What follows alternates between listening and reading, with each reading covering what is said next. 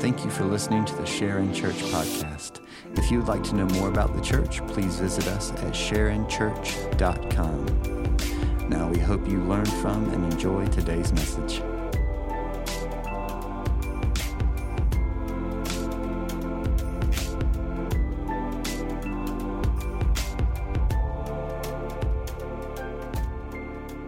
ahead and grab your Bibles and turn to John chapter 21. We're doing it. We are finishing the book of John today. You should clap for that. That's amazing. Five and a half months in, and we are finishing the book of John. And I don't mean that tongue in cheek. I think it's amazing for us to have done this. In a culture that is driven by how can you fix this quickly? Give me 4 steps, give me 5 steps. How do I fix this? How do I feel that? That we have sat in the book of John for 5.5 months is a miracle, and it's a gift from the Lord. I pray that in studying God's word this way, you've been able to see things in his word that you've never seen before. That when you read the Bible in context, it comes alive to us. We're going to see more of that here this morning. As we get into John chapter 21, it is one of the more powerful passages of Scripture if we would let it be. John, the author, has written this book, and he tells us in John chapter 20, in verse 30, he said, Jesus did many other signs that are not in this book. He says, listen, 3.5 years, I can't fit it in 21 chapters.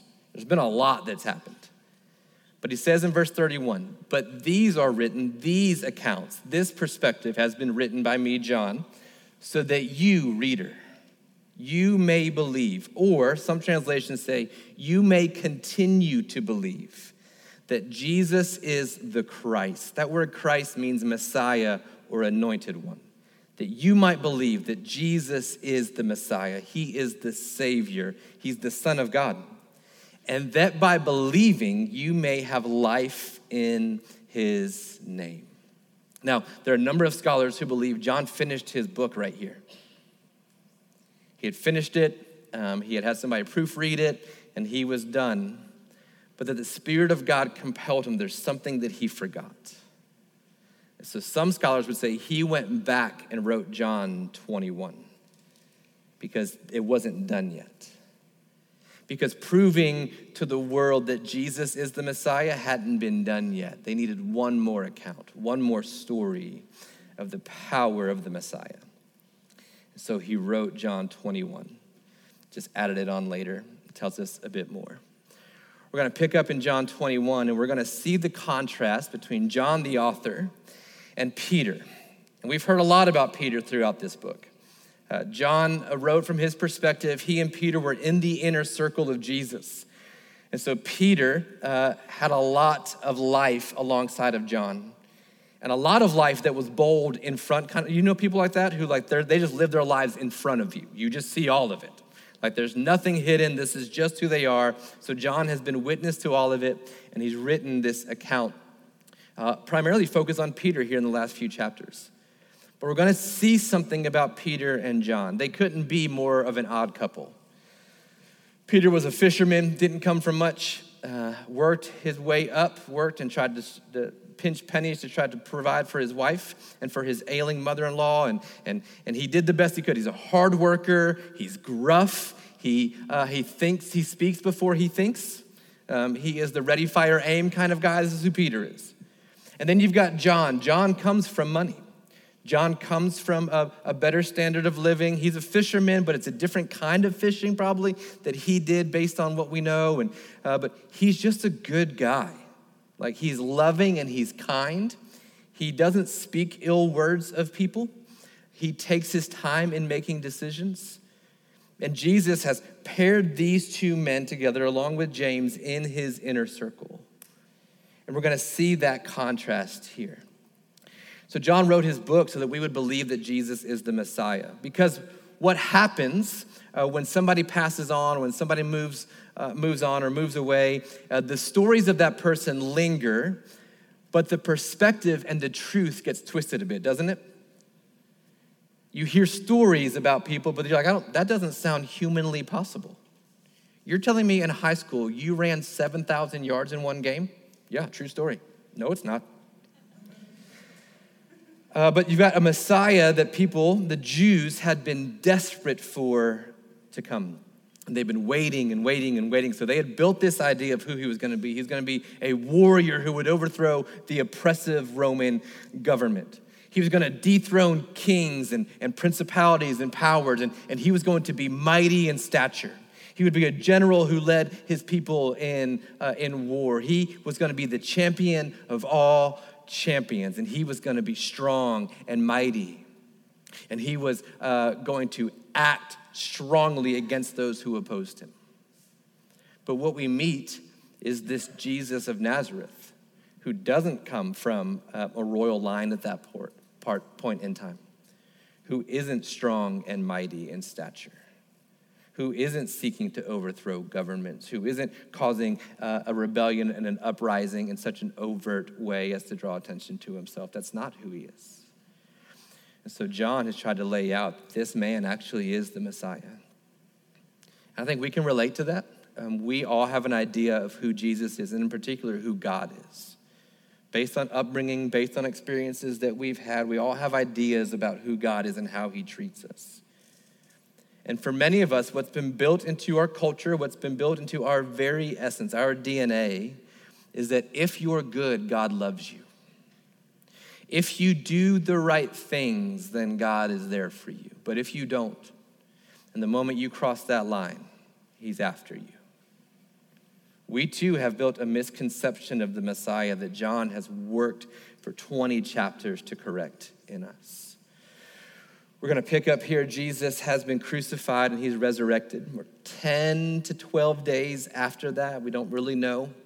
After that, Jesus has appeared to his disciples a handful of times. He's walked the road to Emmaus. He has, we read last week, he met Mary Magdalene at the tomb. Mary ran back to wake up Peter and John to tell them, I don't know what's happened, but the body of Jesus is gone. Peter's most likely sleeping because Peter's most recent memory of Jesus was the third time that Peter denied even knowing Jesus. He caught the eyes of our Savior in the middle of the courtyard. As the rooster crowed, Jesus fixed his eyes on Peter. And so Peter has tried to do everything he can to forget what has most recently happened. Peter was the man who said, I'll go to my death for you.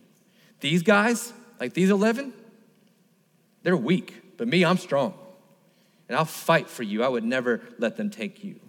And yet he denies Jesus 3 times. Peter probably hasn't slept well in 10 days. If you've ever been in that situation where your world has come crashing down because of you. You have a hand in the chaos that your family is walking in. Have you ever experienced that? The pain your spouse is feeling, the chaos in your home is because of you. He hasn't slept well in 10 days. He probably hasn't eaten. He's lost weight. He doesn't know what the next move is for him. This is where we pick up in these next 10 days. So let's look at verse 1 of John 21. After this, so after the resurrection, after Jesus had revealed himself to the Messiah, to the disciples as the risen Savior, after meeting with them, after this, Jesus revealed himself again to the disciples by the Sea of Tiberias. You need to circle that or highlight that. It's tough in Scripture because there are bodies of water, and depending on where you lived, you called it something different. The Sea of Tiberias has 2 other names in Scripture, the Sea of Galilee and the Lake of Gennesaret. It's all the same body of water. And depending on where you lived, it changed what you called that body of water. So Jesus reveals himself to the disciples by the Sea of Tiberias, by the Sea of Galilee, by the Lake of Gennesaret. And John says he revealed himself in this way. This is the first time John has said something like this. What John is telling us is, pay attention to this. How this goes down is important. Sea of Tiberias, the Sea of Galilee, the Lake of Gennesaret. Remember Mark chapter 16, an angel had appeared to Mary Magdalene at the tomb, the empty tomb, and told Mary, go back in Mark 16, verse 7, and said, go and tell the disciples and Peter to meet me in Galilee. Remember that in Mark chapter 16. Peter probably wouldn't have gone if it wasn't for this. But what's interesting is that in Luke chapter 5, when Jesus calls the disciples for the first time, Luke 5, verses 1 through 3, the very place he calls his disciples to follow him is at the lake of Gennesaret, the Sea of Galilee, the Sea of Tiberias. Jesus has sent his disciples back to where it all began. And if you don't read the Bible in context, you miss it, don't you? This is beautiful what's happening. You're going to see more of this, but he calls them back to the beginning. He brings them back to this very sea on which he called them. Verse 2, so here's who's there. Simon Peter, Thomas, who is called the twin, Nathanael of Cana in Galilee, the sons of Zebedee, that's James and John, and 2 others of his disciples were there together. When he called his disciples in Luke chapter 5, Peter was there, Andrew was there, and James and John were there. They know this area. Verse 3, Simon Peter said to them, I am going fishing. Now, doesn't seem like a big deal, but you got to remember who is speaking and what he is saying. If I were to stand before you and would say, hey, this summer I'm taking my talents to South Beach, it wouldn't bother any of you. Okay, go on vacation to Miami, that's fine. But if I'm LeBron James and I'm leaving Cleveland and I call a press conference because I matter that much, and I call a press conference to tell the world that I'm changing my job and I'm taking my talents to South Beach, what I'm saying is, as a free agent, I'm signing with the Miami Heat. Who says it matters. Peter says, I am going fishing. Now, I could tell Meredith I'm going fishing, and she'd be like, for real? Since when have you gone? You mean you're going to the grocery store to get salmon? Is that what you're doing? But Peter says it. Luke chapter 5, verses 1 through 3, where is Peter when Jesus calls him? He is fishing. He is a fisherman. This is Peter's profession. Peter is saying more than, hey, I'm going to go just hang out with the boys on the boat. What he's saying is, this isn't working for me anymore. I'm going back to what I used to be. I'm going back to what I know. We know Peter. Peter's that guy who patience isn't quite virtuous to him yet. It's been 10 days, and he's seen Jesus a handful of times, but that lingering memory is still there, and he's wondering, will he ever love me again? It's been 10 days. He hasn't said a word about it, so I might as well just go back to fishing. He knows this sea, and so he takes the boat back out to go fishing. Peter is walking in 10 days of shame, but it's kind of been his life, hasn't it? His life has been claims of being something only to prove that he is not that thing by his very actions. Feels like it's the last straw for Peter, and so he moves to work. He moves to busyness and distraction to wall out the shame from the past. Can you relate to that? There's shame from the past that creeps in, so we get busy and we get distracted to try to wall out the memory of that shame. Now, Peter's not going to sell heroin. He's just going to go fishing, right? Like he's not the worst person in the world. He's not going to extremes. He's just not going to where God wants him to be. I'm just going to be over here fishing. I'm going back to what I know because I can't handle the in-between. So it's not a deep dive into addiction or depression, but this is a step away from what God wants him to do. I believe in the room today, there are many of us who, this is us. There's something that lingers, some pain, some wound, some question, some shame that has pushed us. And we'll say, yeah, but it's not like but you're working a lot. You are chasing another profession. You are pursuing something else. You're trying to numb out the pain of that shame. And this is what Peter is doing. So his friends in verse 3 say to him, we will go with you. Now, I don't know if it's because they're worried about him. I don't know if it's because they've also given up. But these friends go to follow him. So they went out and got into the boat, but that night they caught nothing. Isn't that sweet? Peter can't even do that right anymore. I used to be good at this. He caught nothing. This is the sovereign hand of God on Peter's life. You understand that God's in charge of the fish in the sea too. And if God wanted Peter to catch fish, he would have caught fish. And he would have caught a lot of them. But he goes out, they go out all night, and they catch nothing. When we allow our shame and the guilt of the past to push on us in the present, and we move away from what God has for us in our lives, in his grace, he will reveal to us the faulty premise by which we're operating, which is that I can do something outside of Jesus. No, you can't. And in his love, he will chase you down. So he's working with Peter. He's coming after Peter. And he's doing so by complicating Peter's plans. Have you ever felt that way? Like nothing is going right? This is what God is doing in grace. He's not allowing Peter to catch a thing. I wonder if many of us have gotten to the place of realizing the way I'm living my life just isn't working. I thought I would be better off here. I thought I could figure this out and numb out the pain and forget about the wound, forget about the shame, and just pursue this thing. And if I pursued this thing, then that money would make up for whatever loss I'm feeling here emotionally. But what you've learned, if you're honest with yourself, is that's not working either, because you too have caught nothing all night long. But then pay attention to what John says and how he says it. Verse 4, just as day was breaking, they fished all night long.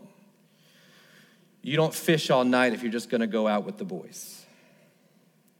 Peter's trying to prove something. Can you picture him? Casting net after net after net, getting more and more angry, more and more frustrated with what's happening. Do it again, cast it again. He throws it out, nothing. Reels it back in, more frustrated. One more time, throws it out, still nothing. Maybe now, again, nothing. Try this area, nothing. All night long, no fish, nothing in the net. And as day breaks, John tells us, Jesus stood on the shore.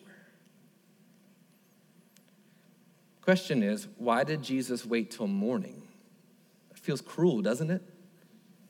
He surely could have had him catch fish by 11, but he waits till daybreak. Because you know what happens at daybreak? Roosters crow at daybreak. Peter has a memory etched into his soul of a daybreak moment. And it will linger with him the rest of his life whenever he hears a rooster crow. And so Jesus, in his grace, waits till that exact moment. And he's on the shore. They've caught nothing. And he's on the shore, but the disciples did not know that it was Jesus. So Jesus says to them, children, do you have any fish? Now, some of your translations might say friends. Some say brothers there. That's probably not most accurate. The idea here is the idea of a little boy. So Jesus says, hey, little boys,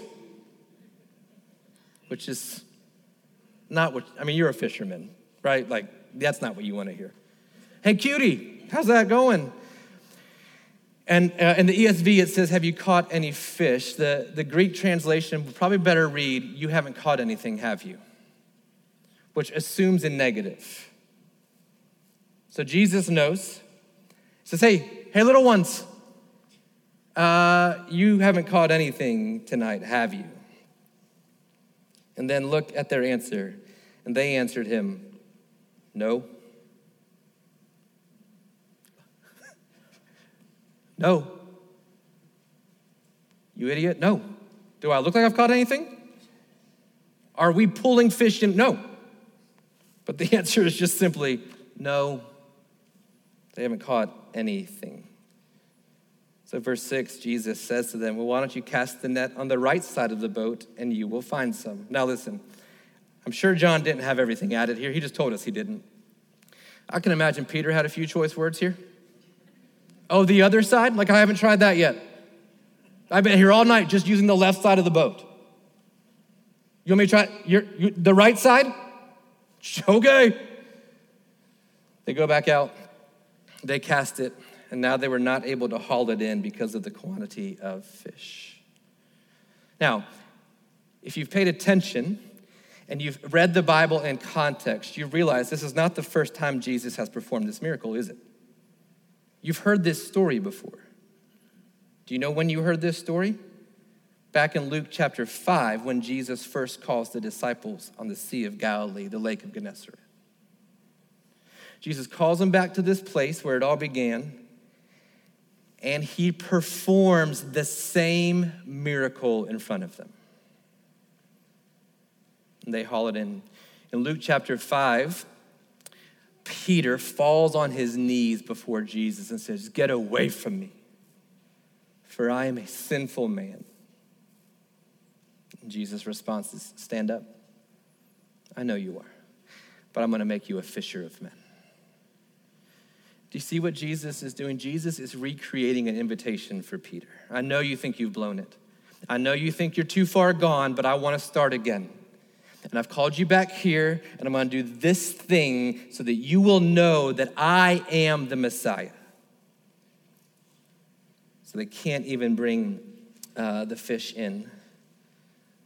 Verse 7, the disciple whom Jesus loved, and this is John, this is powerful.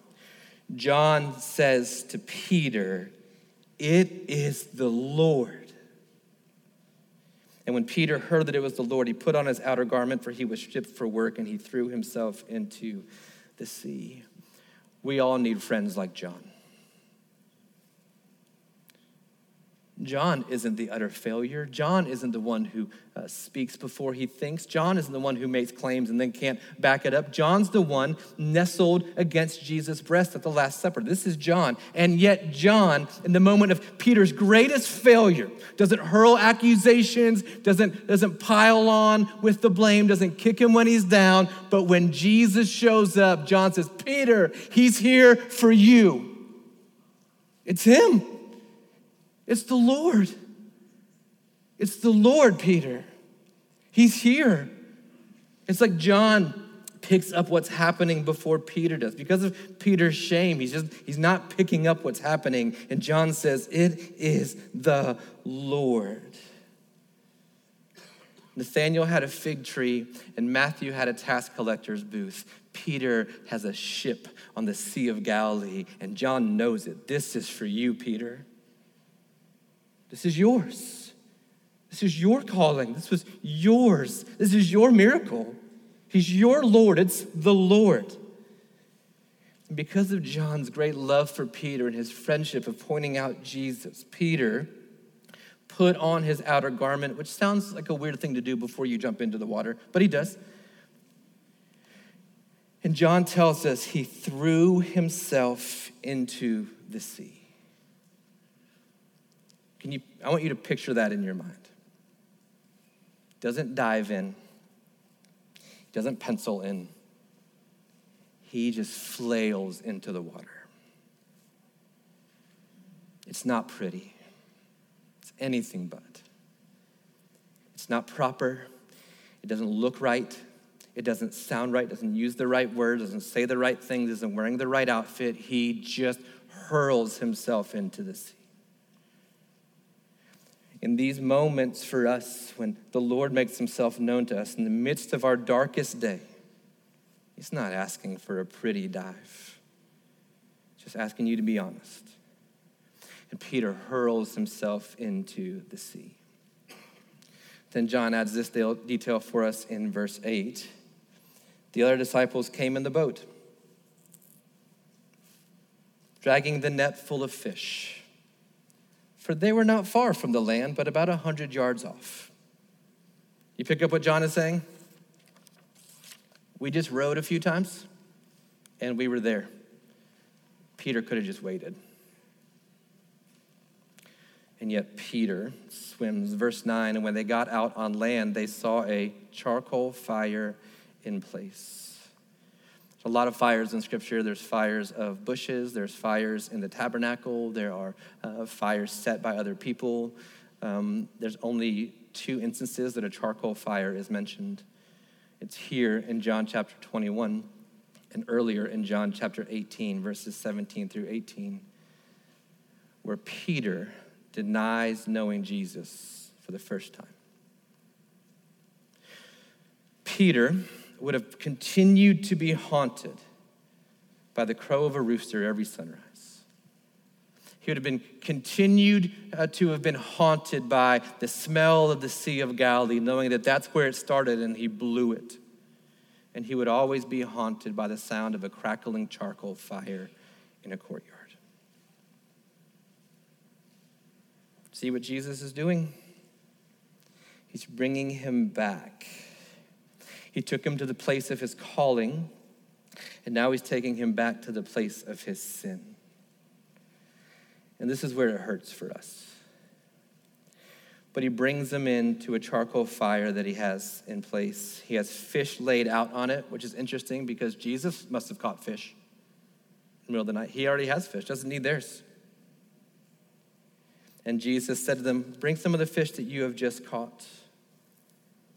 So Simon Peter went aboard, remember, because he was not aboard, so he had to go aboard, and hauled the net ashore full of large fish, 153 of them.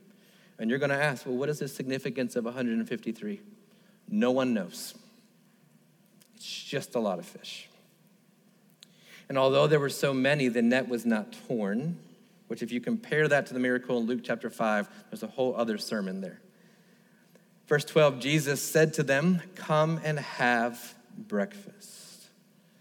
And none of the disciples dared ask him, who are you? For they knew that it was the Lord. Jesus invites them to breakfast. Jesus came and took the bread and gave it to them, and so also with the fish. Now this was the 3rd time that Jesus was revealed to the disciples after he was raised from the dead. When they had finished breakfast, Jesus said to Simon Peter, Simon, son of John. Jesus has never called Peter this. And so if Peter had missed the cues at first, he's certainly not missing this. It's like when your mama calls you by your first, middle, and last name. Simon, son of John, do you love me more than these? Now, scholars are divided as to what the these could be. It could be the fish. He's saying, do you love me more than these? Do you love me more than going fishing? Do you love me more than your old life?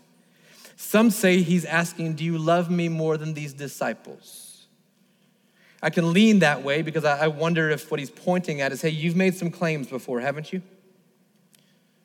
That they'll all fall away, but you're the one that's going to stand secure. I just want to make sure, are you still saying you love me more than they do? But he asked them, do you love me more than these? And Peter said to him, yes, Lord, you know that I love you. And Jesus said to him, feed my lambs. And he said to him a second time, Simon, son of John, do you love me? And he said to him, yes, Lord, you know that I love you. And he said to him, tend my sheep. And he said to him the 3rd time, Simon, son of John, do you love me? And Peter was grieved because he said to him the 3rd time, do you love me? You picking up what's happening? 3 denials by a charcoal fire, and Jesus gives them a chance now. 3 questions. Do you love me? Feed my lamb. Do you love me? Feed my sheep. Do you love me? Tend my sheep. Now, depending on your upbringing and your own experiences, this can seem very cruel of Jesus, doesn't it? Like at first glance, it just feels like Jesus is just rubbing Peter's face in it. You remember that fire? Smell this. Oh, how many times? 3 times. You denied me 3 times? I got 3 questions for you. Peter, do you love me? Yes, you know that I love you. Well, it didn't look like it a few nights ago. Are you sure? Let's try it again. Do you love me? Yes, you know. One more time, Peter, because it sure seems like over the course of your life, you have refused to actually love me. Do you love me? Doesn't that feel cruel? Many of us, that's how we view God. That's the picture we have. That's the voice that echoes in our minds about our sin. So why would you run to him? Like you don't have enough shame, you don't have enough guilt. You already don't feel good enough to be sitting in a church today. What makes you think that you could run to him? If that's who God is, well, I have good news for you. That is not who God is. It's not who he is. This is tender. Ben Stewart, a pastor in D.C., says that if Jesus wanted to shame Peter, he would point backward. Instead, Jesus points Peter forward. Do you love me, Peter? I know you do. Then go feed my sheep. Peter, do you love me? Yeah, I know you do. Then let's move forward. Peter, do you love me? I know you do. Go tend to my lambs. Do you hear the difference? John's trying to make you and me understand this is the Messiah. This is how saviors talk. This is how the Son of God speaks to people in the midst of their darkest day, when the wounds are still fresh. See, Jesus is recreating this moment of Peter's sin so that he could redeem and restore him. Not to penalize him, not to punish him, not to make him relive the sin, but to restore him. Because for the rest of Peter's life, a crowing rooster on a sunrise, the smell of the Sea of Galilee and a net full of fish, the sound of a charcoal fire and the smell of it would always be triggers of his shame. And Jesus is saving his life, and he's saying, it's not about your shame now. This is how I saved you. You have new memories of these very things. What a gift of a loving, gracious Messiah. But Jesus does have to address it, doesn't he? He's not going to sweep it under the rug. That's not love. So he has to address it. He has to touch the wound. Jesus will touch your greatest wounds, not to hurt you, but to heal you. Do you hear me? He will.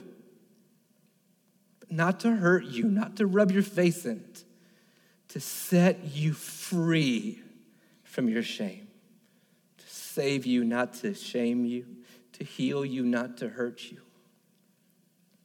About 4 years ago, Kason, our middle child, got bit by a spider. And we didn't know, and over time, we just noticed something on his leg, and it was red, and it was getting hot. And so we took him to the doctor, and the doctor said, yeah, this is a spider bite. I don't know what kind, but it'll be a brown recluse. I don't know, so we're going to have to deal with it. And so he has like an outpatient surgery. They dig it out. I mean, it started as a bite. Now it's a quarter-size hole in my 4-year-old's leg. And it begins to heal, and it's just not healing right. So we tried to do a bunch of things to heal it. And the way that his wound began to heal was that the internal part of his skin healed faster than it was closing up. So he's got something protruding out of this wound. And every night we'd have to pin Kason on the ground to pull things out of his wound, to pull strips out, to clean him out, to debride, to do whatever we need to do to clean him. And it was painful every night. I wept, Meredith wept, Kason wept. Then there's this moment where it's not healing right. So we call the doctor, and the doctor says, yeah, I'm going to refer you to somebody. And so up in Atlanta we go, and the doctor says, yeah, we're going to have to deal with this. I'm okay, so it's just me at that point. Meredith's at work, and I'm like, all right, how do we deal with this? He says, I'm going to have to burn that off. I'm like, come on, like, he's been through enough. Is there anything else you can do? No, because if this happens, there's infection, and it just gets worse. I'm like, okay. So we take Kason back to this room, and the doctor gets everything ready, and he's sterile and gets everything sterile, and Kason's just, he can't. As a dad, you have that moment where you're like, what? I know this has to happen, and it's going to hurt, but it has to. Like, the pain's going to yield itself to health, and I have to, and Kason's flailing, and I lay my body on top of my 4-year-old. So the doctor can burn it out of his wound. He's crying. I'm crying. The doctor's pretending not to cry because he's tough and paid for this. And I have this moment of like, all right, Lord, even if it hurts. So does he take you to the place of your sin? Yeah. Yeah. Because he loves you. And he wants to heal you. So yeah, like, are there songs that remind you? Are there smells that remind you? Yeah. Do things begin to feel familiar and you just want to forget it and go fishing? Uh-huh. You'll never be healed that way. You might be forgiven, but you'll never be restored. So in his love, Jesus is touching the greatest wound of Peter's life. Still fresh, still painful. But without this, with every rooster's cry, every sunrise, every charcoal fire, every time he stepped into a boat on the Sea of Galilee, it triggered the shame of his past. But Jesus has recreated this moment to call Peter forward. Now the charcoal fire means something else. This is where I was restored, not where I failed. Sea of Galilee is the place where Jesus met me again, and he forgave and restored me, not a reminder of what life used to be. The sound of a rooster is no longer a trigger of my pain and my shame and sin from my past. It's a reminder that his mercies are new every morning. Jesus touches our wounds, not to hurt us, but to heal us. This had to be dealt with in order to put it to death. This is why we begin services with confession and repentance. It's a gift of the Lord. And you want to know why Jesus could do this for Peter? He didn't dismiss his sin. He forgave it. You want to know why Jesus could? Because he already paid for it. Jesus knew. He saw it happen. Even if he's not deity, he saw it happen, but he knows. On the cross, in Jesus' mind, I'm sure was Peter, and was you, and was me, and because Jesus paid for it, he can restore you. So he does. But he tells Peter, feed my sheep. He's reminding Peter, listen, Peter, my people still need you. They need you, Peter. Don't grow so self-absorbed in your past failure that you miss the work in front of you. I've prayed for you that when you fail, you might return and strengthen your brothers. These lambs, these baby sheep, they need you. Eyes up, Peter. We're going forward. Feed my lambs, feed my sheep. And I love how simple this is. Peter was the guy who had the big dreams. Peter's going to write books and go on speaking tours. And Peter's the guy who goes to camp and makes a declaration the last night of camp. I know I've sinned in the past, but I'm giving my life to Jesus and I will never sin again. Yes, you will. Peter's the guy who says, okay, I know what was in my past, but I'm gonna go to seminary. I'm gonna learn Swahili, and I'm gonna go to Africa. That's what I'm gonna do. All Jesus needs Peter to do is feed a sheep. That's all. He just needed simple obedience. Then Jesus says, truly, truly, I say to you, when you were young, you used to dress yourself and walk wherever you wanted. But when you are old, you will stretch out your hands, and another will dress you and carry you to where you do not want to go. And this he said to show by what kind of death he was to glorify God. This sounds weird. Here's what Jesus is saying. Hey, in the future, your life's going to be so different that you're going to die for me. You denied me. Listen, in the future, you're stronger than you were 10 days ago. After saying this, he says to Peter these two words that he heard 3.5 years ago. Follow me. Peter's still not there yet, so he turns in verse 20 and saw the disciple whom Jesus loved. This is John following them, the one who had also leaned back against him during supper. And he said to him, that said, Lord, who is it that will betray you? Verse 21. And when Peter saw John, he said to Jesus, well, Lord, what about this man? Because Peter's still not quite getting it. He's trying to deflect. Okay, that's for me, but what about John? That's what I really want to know. Why doesn't he have to go through this? Because isn't that the question for us? For those of us like Peter, isn't that the question? Why me? I didn't want to do that. Like, I never wanted to sin against the Lord. I didn't want to break his heart and hurt my family. That's not who I am. Why did I have to? What about her? What about him? And then Jesus says, if it's my will that he remain until I come back, what is that to you? You must follow me. Jesus says, no, we're not talking about them. This is for you. This is for you. Peter was forgiven at the cross, but he was restored at the beach.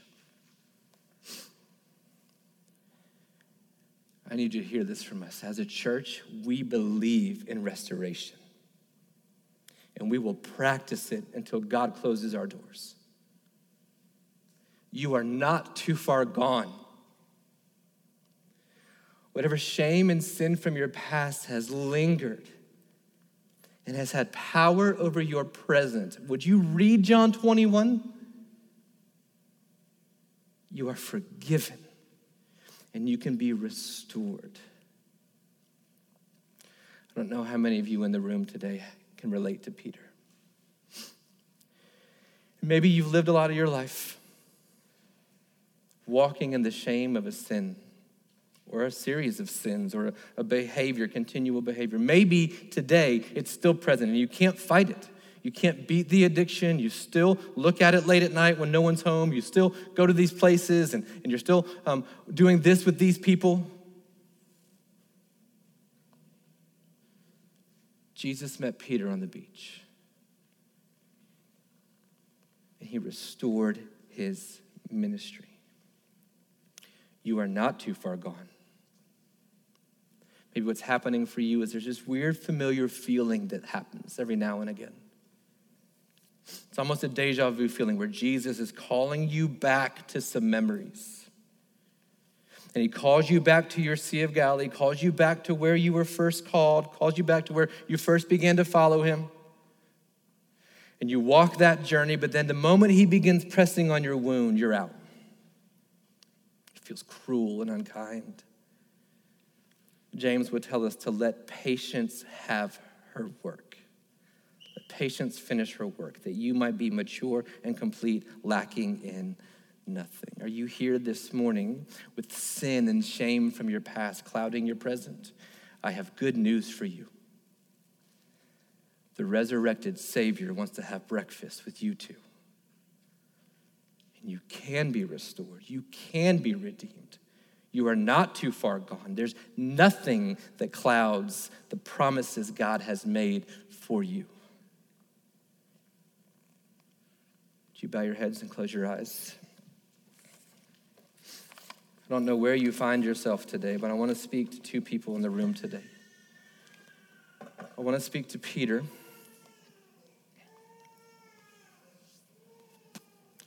Those of you this morning who feel like Peter, who feel like you're just too far gone. You've done too much, you've said too much, and there's shame that runs your life today. So nothing seems to work. You've gone back to fishing. You've tried to busy yourself and distract yourself and try to wall out the shame and to wall out the pain. And some of us this morning, you've done it by serving in the church. And so you're just going to work harder. You're going to give more. You're going to serve on more teams. And you're trying to wall out the shame from your past. And if you're honest, what you would say today is it's not working. It's not working.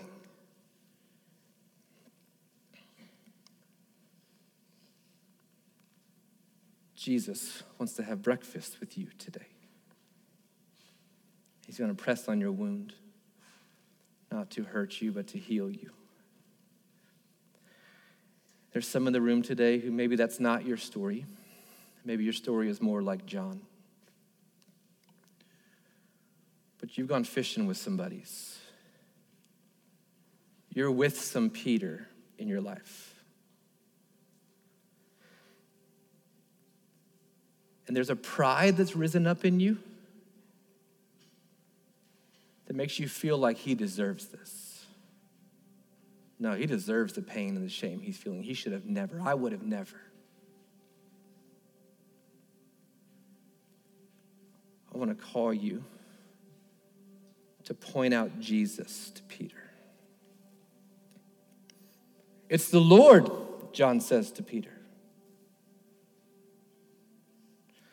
I don't know where you find yourself this morning, but as Brandon plays and we have elders and staff ready to pray with you, I want to ask you this. First of all, if you're like Peter, you can numb it out the rest of your life and completely miss what God has for you. I want to ask you this morning, if you are like Peter and there's shame from sin in the past or in the present, and you've tried everything and you can't wall it out, you can't deceive and distract and busy yourself enough away from it, I'm going to ask you, seek the Lord in these moments. I'm going to invite you to the altar today. There's nothing special about this altar, but there's something that happens when our bodies move in response to the call of God. And you can come up here today and you can have breakfast with your Savior. And he's pressing on wounds, and there's things that remind you of your sin from the past, but you can come here. You can be prayed with if you'd like that. You can just come and weep and pray yourself. I don't care. But I want to invite you to that. Maybe for the Johns in the room, you need to nudge your friend and say, hey, this is the Lord. It's time. It's time. I'll go with you. Maybe there are some in the room today who you need to come forward and confess that you have grown prideful towards the Peters in your life. And you need to confess that here. Because as for this church, we will be a church that restores through the power of God and the finished work of Jesus on the cross and the empty tomb. These things have been written that you might believe that he is the Christ, the Son of God, and that by believing you may have life in his name. I'm going to pray. I'm just going to let Brandon play for a little bit. It might be awkward for a little while, but I want to challenge you to respond to the call of the Lord. Don't wait. God, we love you.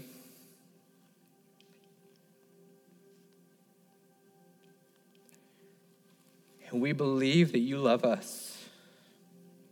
We are your children called by your name.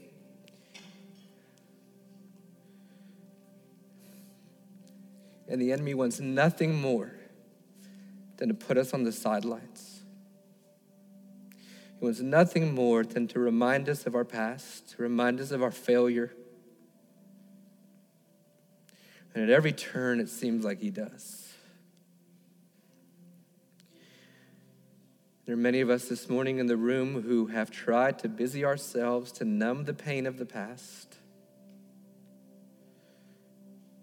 It's worked for a season, but right now, God, it's not working anymore. But we don't know if we can trust you. We don't know if we can come to you. It's not the story that we've been told. So, Father, through the power of your Spirit in the room today, would you make known that you are the Christ? You are the Son of God. The Son of God has compassion in his eyes. The Son of God has restoration in his hands. The Son of God has a boat on the Sea of Galilee. The Son of God has a net full of fish. The Son of God has a sunrise. The Son of God has a charcoal fire to redeem the pain of the past and make it beautiful for the present and for the future. Take our ashes and make them beauty today. God, I'm begging on behalf of people in the room today that you would set them free. Whatever it takes. Press on the wound in love. Restore and redeem. That they might declare to the world that you are who you say you are. That you love us. Oh, how you love us. Lord, have your way today. In Jesus' name.